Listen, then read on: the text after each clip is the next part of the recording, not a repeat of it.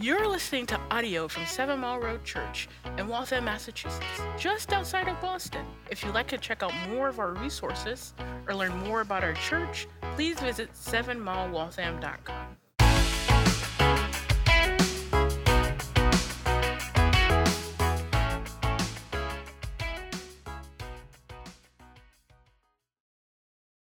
Amen. All right, so we have made it. We have come to the final sermon through the book of Ecclesiastes. For the last 3.5 months, we've been learning from this preacher, this professor, Solomon, about the vanity, the mist of life in this fallen world. And he's been showing us that so that we would then turn to hope and place our ultimate hope in God. And Solomon has acted like a professor.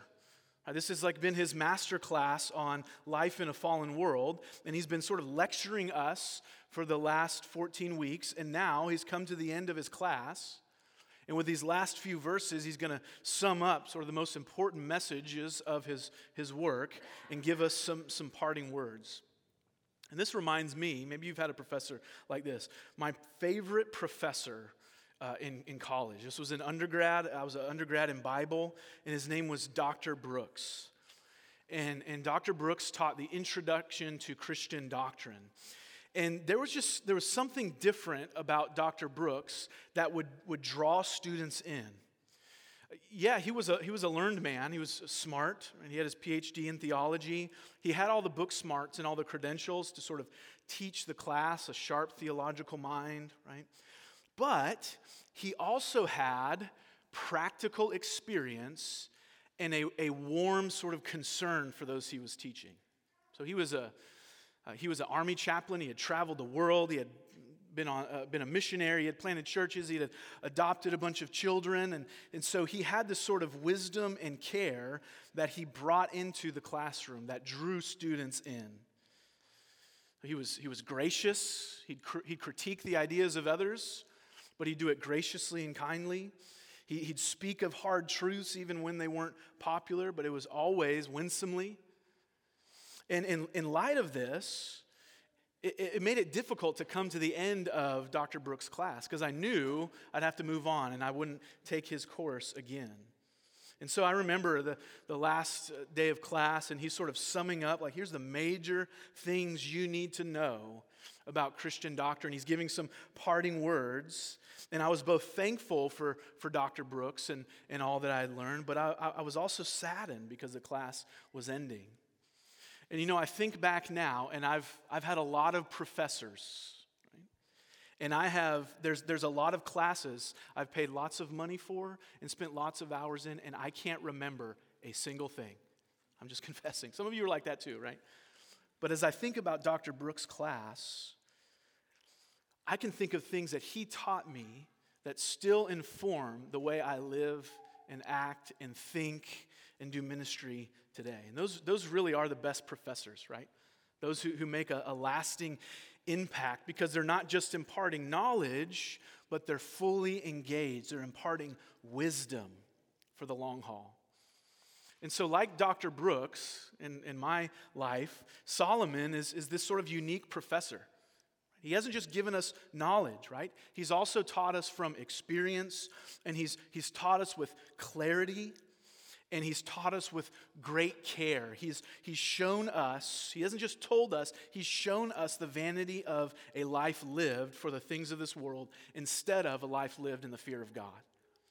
And now as he closes this book, we have to ask ourselves as we come to this final text, what will we do with the truths that we've learned here? Will the professor's lessons have this sort of lasting, transformative impact on our lives, leading to a life of wisdom? Or will we merely sort of just move along to the next class without practically heeding his wisdom? See, Solomon's parting words here in these final 6 verses, he wants us to treasure this truth. Treasure this truth so that we may walk in faithful obedience through this vain life, which will one day end.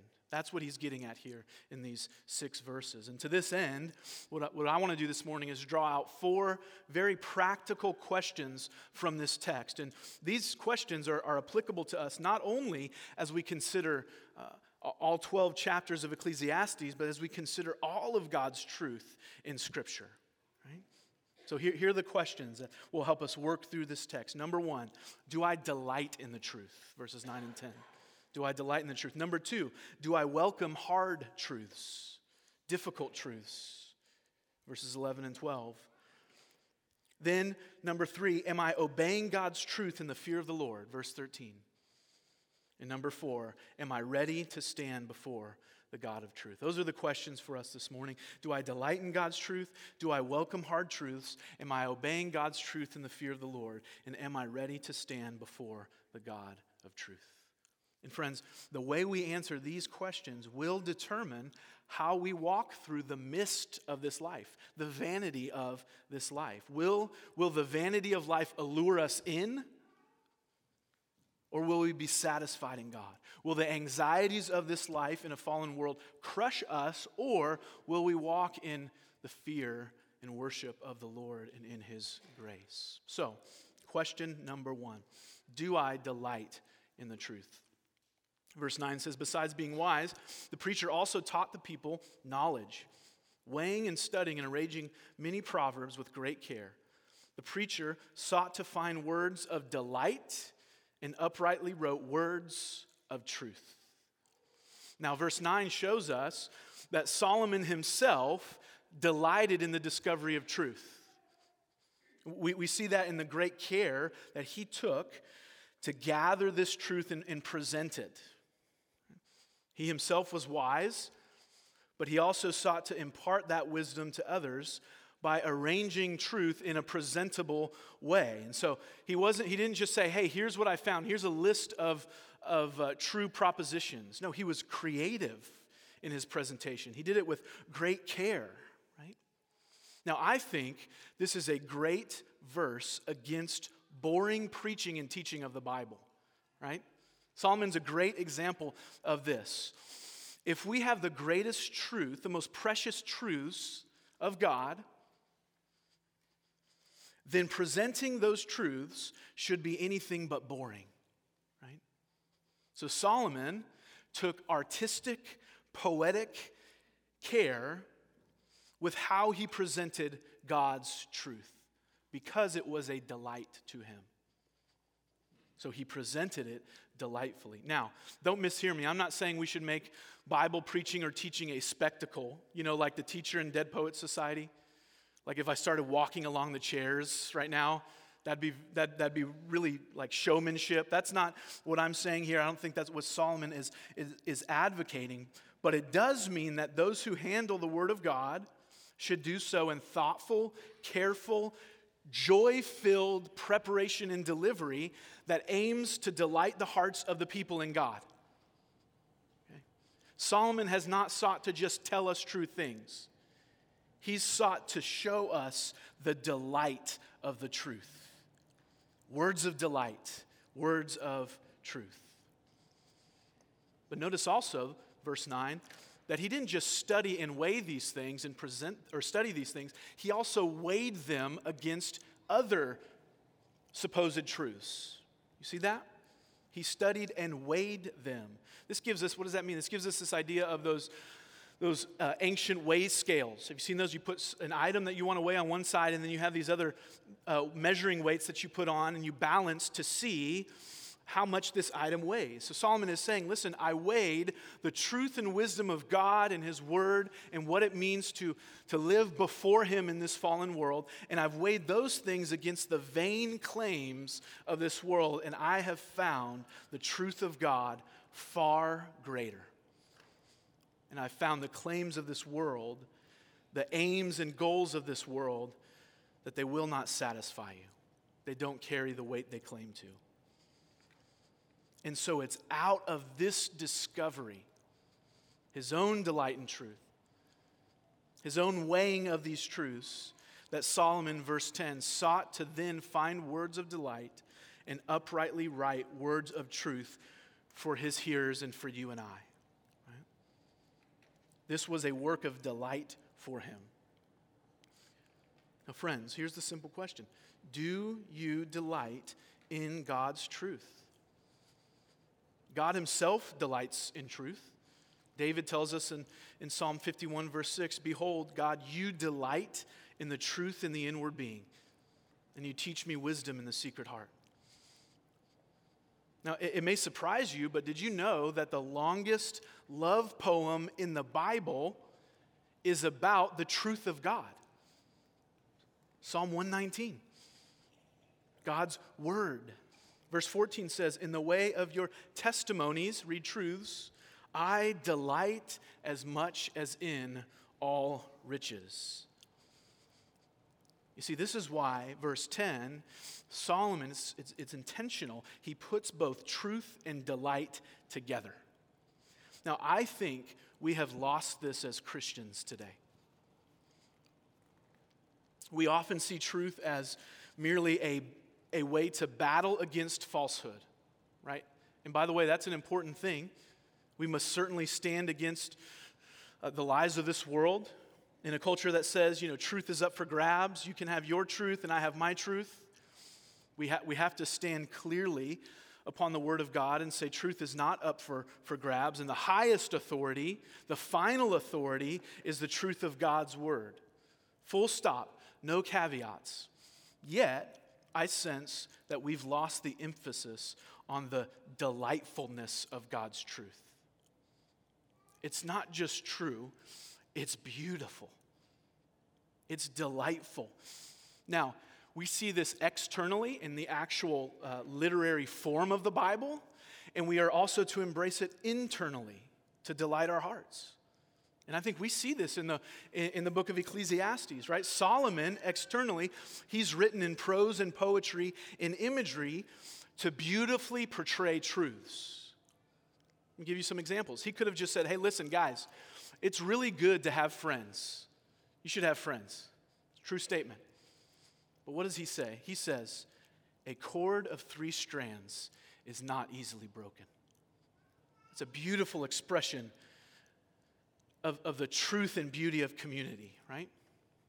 Chapter 4, verse 12. He could have said, "Listen, there's a cycle of life and death that we all go through. Just live with it." Instead, he tells us the sun goes round and round the earth and never finishes its course. Chapter 1.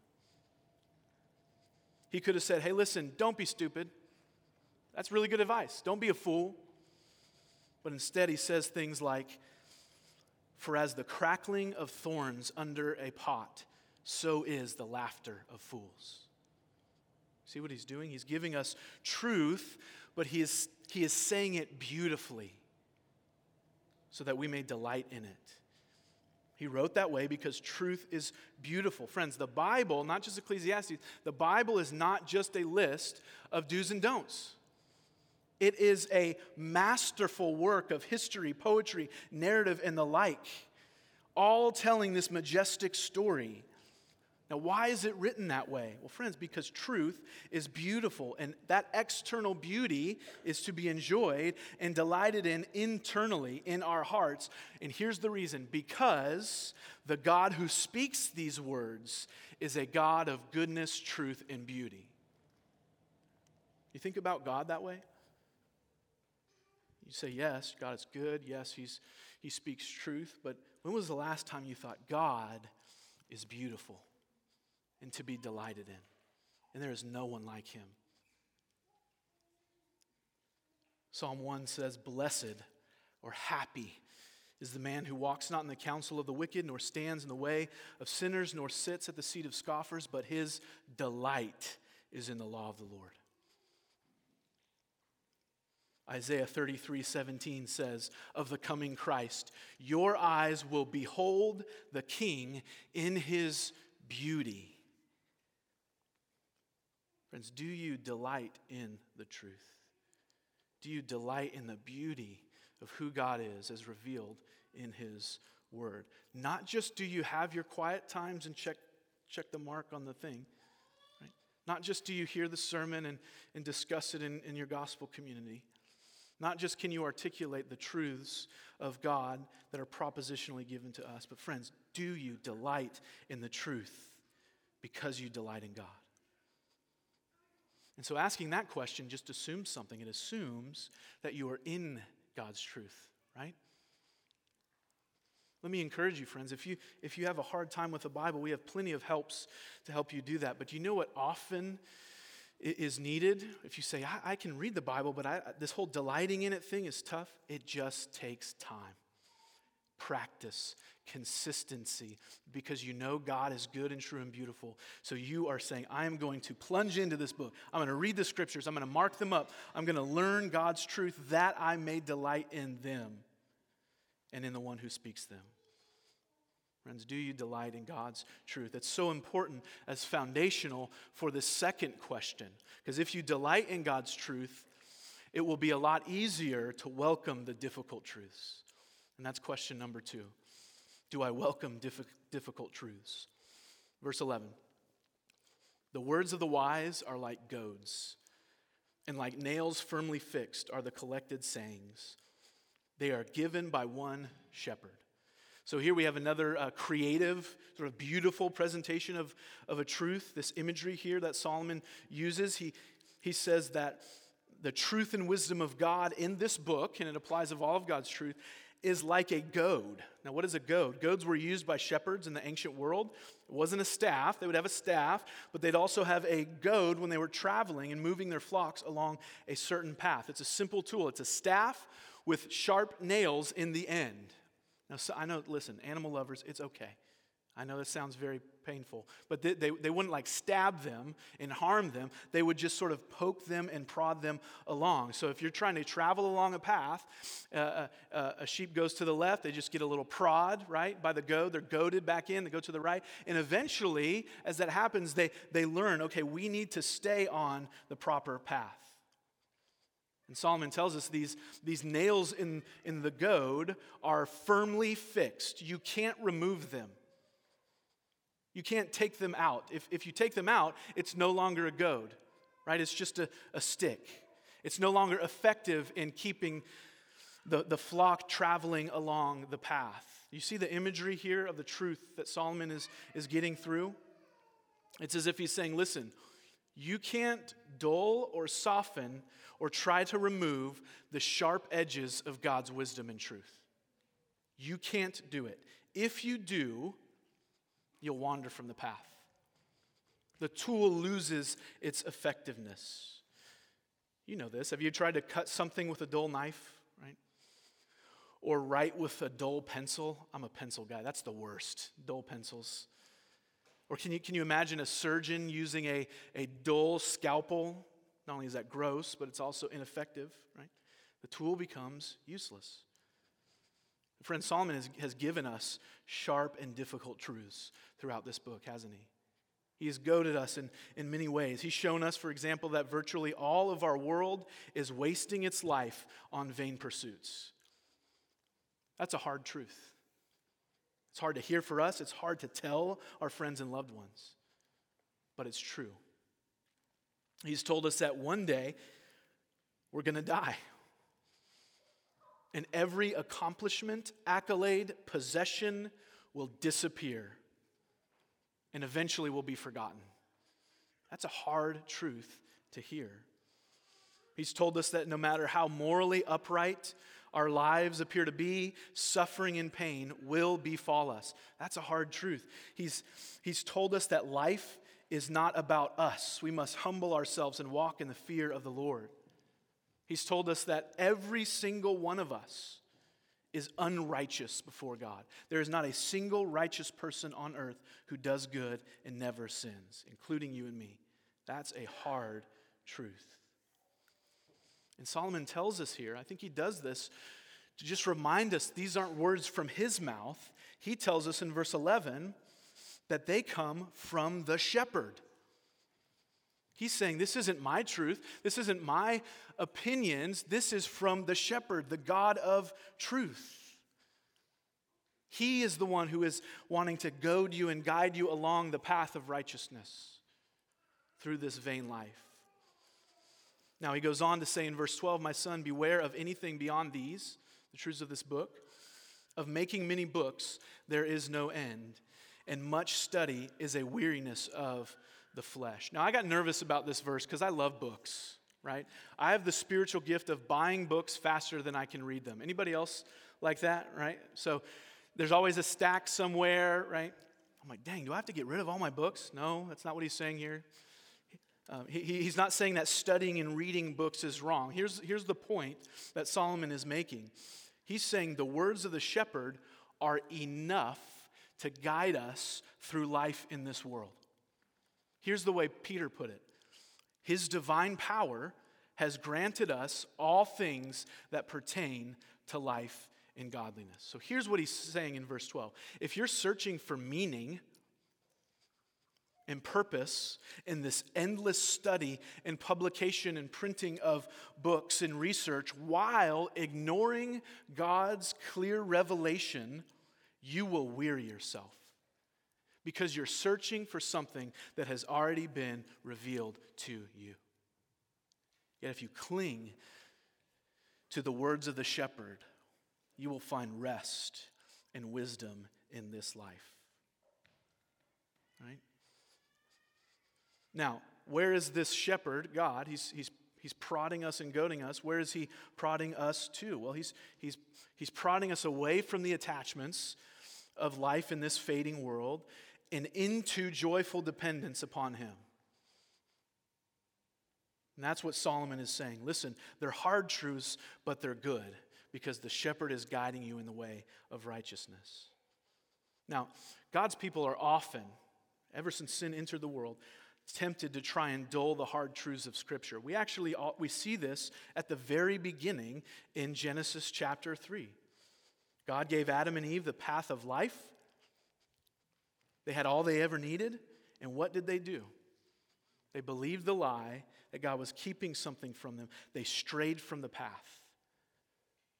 They said, no. This truth that God has told us is he's withholding something from us, so we're going to go graze over here. They rebelled against God. They considered the sharp edges of God's commands too restrictive for them. And sin entered the world because of it. Think of the Israelites. It's interesting to know the Israelites never fully said, hey, guess what? We're just going to decide to commit idolatry today. That's never what happened. No, they said, we love God. We are going to worship God. But as they're surrounded by pagan nations, they thought, you know what? It's okay just a little if we go graze over here. They started mingling in other spiritual practices. And then eventually it led to their destruction. And they abandoned God completely. And friends, we're tempted to do the same thing in our day. And there's so many examples of this, but think of the hard truths in our culture. I'll just pick one that's hinted at the end of our passage today. Think of the reality of hell and coming judgment for those who don't know Christ. That, friends, is crystal clear in Scripture. There is no way around it. Yet our culture says that is unloving, antiquated, backwoods, and ridiculous. If you believe that, you're crazy. So we comfortably talk about the loving welcome of Christ, as we should, friends. But we kind of sort of keep to the back of our minds the fact that Revelation tells us Jesus will return to judge with a sword coming out of his mouth in a robe dipped in blood. That's not as palpable, is it? Right? So, I feel it in my heart too. When I'm talking to my friends, I happily tell them about the love and mercy of Christ. But what about judgment? Friends, we can't dull the edges of that truth. Have you heard of the Thomas Jefferson Bible? Raise your hand if you've heard of the Jefferson Bible. We've talked about it in here before, right? Thomas Jefferson took the Bible and he cut out all the parts he didn't like, right? It's convenient, isn't it? And so he's left with fragments of the four Gospels. That's it. And of course, if you read those, there's no miracles, there's no resurrection, there's no talk of judgment, no supernatural, no nothing. Now, and you and I hear that and we're like, okay, Tommy, that's kind of crazy. You can't just cut up Bibles to make them say what you want them to say. But friends, I'll be honest with you. The Lord brought conviction to my heart this week as I was thinking about how ridiculous Thomas Jefferson was in doing this. I was self-righteously judging him in my heart, and the Holy Spirit reminded me, hey, Kevin, every time you refuse to submit to the truth of God's word because of your preferences, because you don't like it, you do the exact same thing. Just because you didn't take the time to craft a Bible with some glue and a Sharpie doesn't mean you too don't sharpen or dull the hard edges of Scripture. Friends, we do it all the time. So here's a simple question to ask to evaluate this in your own life. Ask yourself, when was the last time I submitted to the Word of God even when I didn't like what it said? David Gibson comments on this. He says, if we do not like what the Bible says because it confronts us, then we'll always find some way of changing what it means so it lines up with the world we want to live in instead. He says, don't domesticate your Bible. Live in God's word and realize that because we are sheep, we will always naturally seek to develop our own goads to poke and prod the Bible instead of letting it poke and prod us. You'll know that you know God when sometimes what he says makes you weep as he humbles your pride, reverses your expectations, upsets your priorities, offends your behavior, challenges your thinking. Friends, we must let the sharp edges of God's word poke and prod us. It is an act of the love of the shepherd that we may follow him as he's called us to. Question number 3. Am I obeying God's truth in the fear of the Lord? Number 1, do I delight in the truth? Number 2, do I welcome difficult truths? Number 3, am I obeying God's truth in the fear of the Lord? Verse 13, the end of the matter. All has been heard. Fear God and keep his commandments, for this is the whole duty of man.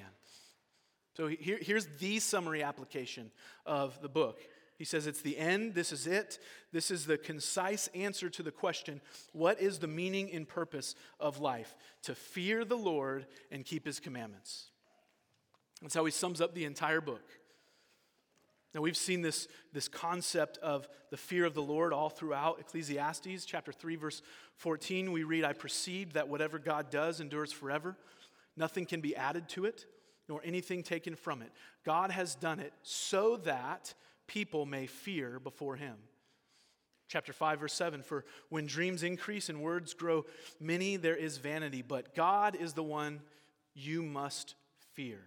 We've established before, this doesn't mean being scared of God, but instead means a worshipful trust of him. It's a simple definition of the fear of the Lord. Or we could rightly paraphrase this by saying the whole duty of man is to worship and obey our Creator. In the words of Charles Bridges, he says, the fear of the Lord is that affectionate reverence. It's a good phrase for fear. Affectionate reverence by which the child of God bends himself humbly and carefully to the Father's law. And Solomon says this is the whole duty of mankind, meaning there's no compartmentalization of this. Right? We don't get to say, okay, I have my church life over here. Right? That's where I go to church, that's where I go to Bible studies, and that's where I worship and obey God. But then I have my personal life over here, or my career over here, and I can sort of do my own thing. No, God's word says there is no such distinction. Your duty as a Christian and privilege is all of life for all of God's glory. That's what verse 13 is calling us to. In other words, every duty and responsibility that you have is ultimately a duty and responsibility to worship and obey God. Whether that's in your home, whether that's in your job, whether that's in your hobbies, your finances, whatever it is. Fear the Lord, keep his commandments. And notice the order here. This is so important. Fear comes before obedience. Worshipful trust comes before keeping the commandments. To use a very popular biblical image of plant growth, the fear of the Lord, the worshipful trust of Him, is the soil out of which our obedience grows. And this is so important because this is the unique message of Christianity. Every other religion says, do you want to live a good life? Okay, walk in moral righteousness. Be a good person. Then you will be accepted by God or whatever force. That's the way of man-made religion. And that, friends, that will either crush you in despair because you know you're terrible at it, or it will consume you with pride and self-righteousness because you think you're good at it. Either way, it's not biblical Christianity. Worship of God must lead to obedience, not the other way around. Faith in God must lead to joyous work for God. So the fear of the Lord is the fuel for keeping His commandments. The order is extremely important for our faith. Some of you are here this morning and you're under the burden of that second phrase, keep His commandments. You've ignored or forgotten the first part about reverential trust and fear of the Lord, His acceptance of you in Christ. And so you're plagued with guilt and shame at your own failure. Or you're walking in self-righteousness as you attempt to keep the commands of the Lord. And friend, listen to me. You cannot obey your way into relationship with God. That is so important when we hear the commands and wisdom of Scripture. You can't obey your way into the fear of the Lord. If that were possible, there would be no need for Christ to come. You could save yourself. Yet Christ came to do what you and I could never do, to fully keep the commandments of the Lord, to fulfill the law, then to die in our place, taking the punishment for the law we broke, rising from the dead so that all who trust in Him, all who fear the Lord, not depend on themselves, are forgiven, and the slate is wiped clean.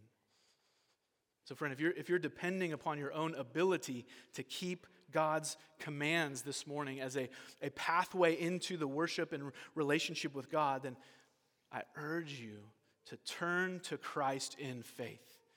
You heard it simply and clearly in our catechism, right? Receive the gift of salvation in Christ alone. Hear the words of John 15. It says, Jesus says, I am the vine, you are the branches. Whoever abides in me, not whoever obeys, whoever abides in me and I in him, he it is that bears much fruit. For apart from me, you can do nothing. Now others, on the other side, you're more prone to another misunderstanding. You're tempted to say, oh yeah, I've trusted in the Lord. You could say, I fear the Lord. He's accepted me. Yet you've neglected to walk in obedience. Maybe you're tempted to say, does that really matter that much? After all, I'm forgiven. And you've ignored or forgotten the reality that just as a healthy rooted tree bears healthy fruit, so the one who fears the Lord will walk in obedience to His commandments. As James says, so also faith by itself, if it does not have works, is dead. So if there are no marks of obedience and desire to keep the commandments of God in your life, then I urge you, friend, turn to Christ in faith. The one who died for you, that you may live for His glory, that you may keep His commandments. Hear the words of 1 John 5:3. For this is the love of God, that we keep His commandments, and His commandments are not burdensome. So we need the Holy Spirit's help to show us, like, which way do we err on either side of those? Maybe we're so focused on keeping the law that we neglect to remember the grace of God and the fear of the Lord. Or maybe we're so focused on our faith in the Lord that we've failed to see that faith should produce obedience to His commands. But friends, we must obey God in the fear of the Lord. And then fourth and finally, final verse, final question. Am I ready to stand before the God of truth? Verse 14, here's another hard truth. For God will bring every deed into judgment with every secret thing, whether good or evil. This is the final phrase of the book. And in this phrase, Solomon draws our attention to the future now. He's done this already before in the book by reminding us time and time again that we're going to die. But here the focus is not so much on death, but on judgment. And as we worship and obey the Lord, we're to do so with this reality in mind. One day, we will stand before God, the judge. Now, there's a sense in which this is encouraging, right? Because one of the struggles throughout the book that Solomon's drawn out is there is this injustice and oppression where there seems to be no relief in this life, right? Chapter 4, verse 1. Again, I saw all the oppressions that are done under the sun, and behold, the tears of the oppressed, and they had no one to comfort them. On the side of their oppressors, there was power, and there was no one to comfort them. Well, with this verse, Solomon is reminding us that may be true now, but remember, friends, one day, every act of injustice and oppression will be judged by the righteous one. That's meant to give us hope, friends. But it's also a warning for us, right? Because if you start to follow that logic, you start thinking, wait a second, if every single secret thing is going to be judged, if everything is going to be brought to light before the judge, then that also means me, right? My thoughts, my actions, my evil deeds. And so this is also an exhortation for us to examine our lives and say, am I prepared for that day? Now, psychologists have done a bunch of studies and have shown that one of the most common dreams people have is the unprepared dream. Has anybody had that dream? Like, see, hands are going up, right? I have it often. It's like I'm supposed to take it, you're in a test, and you're like, there was a test? Oh my goodness, I'm not ready for this test. Or you're standing up before your colleagues, and they're like, we're ready for the presentation, and you're like, Or for me, it's like, all right, time to preach the sermon. Oh, what? What sermon, right? It's terrifying. It's anxiety-inducing, right? Very, very common dream for people. And you have absolutely no idea what's going on. And then it's like a sigh of relief when you wake up and you realize, oh my goodness, that was just a dream. But if you did have a presentation coming up, or a test, or a sermon to prepare, or what have you, then it's actually helpful, because you're like, maybe I should get ready for that, right? Well, Solomon ends Ecclesiastes by sort of grabbing us and saying, listen, God's judgment is real, and it's coming for every single person. And that is not a dream you will wake up from. It is a reality. So be prepared. And friends, here is the good news. For those who are in Christ, for those who have trusted in Him, that day, whenever it may be or however it will happen, when our lives end and we stand face to face with God, is not ultimately a day to fear, because Jesus, in His death and resurrection, has taken death and He's turned it into a doorway, right? It's not a day to fear for the Christian. This is why Paul says, I love Paul, the crazy missionary of the New Testament, contemplating, am I going to live or I'm going to die in this prison? He says, for me, to live is Christ, but to die is gain. Or Hebrews 9:27 verses through 28 says this, just as it was appointed for man to die once, and after that comes judgment, right? That's what Solomon's saying in verse 14.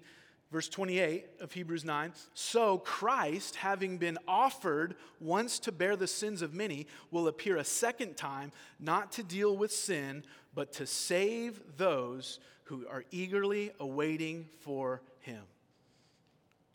See, friends, the author of Hebrews says, Christian, that's you.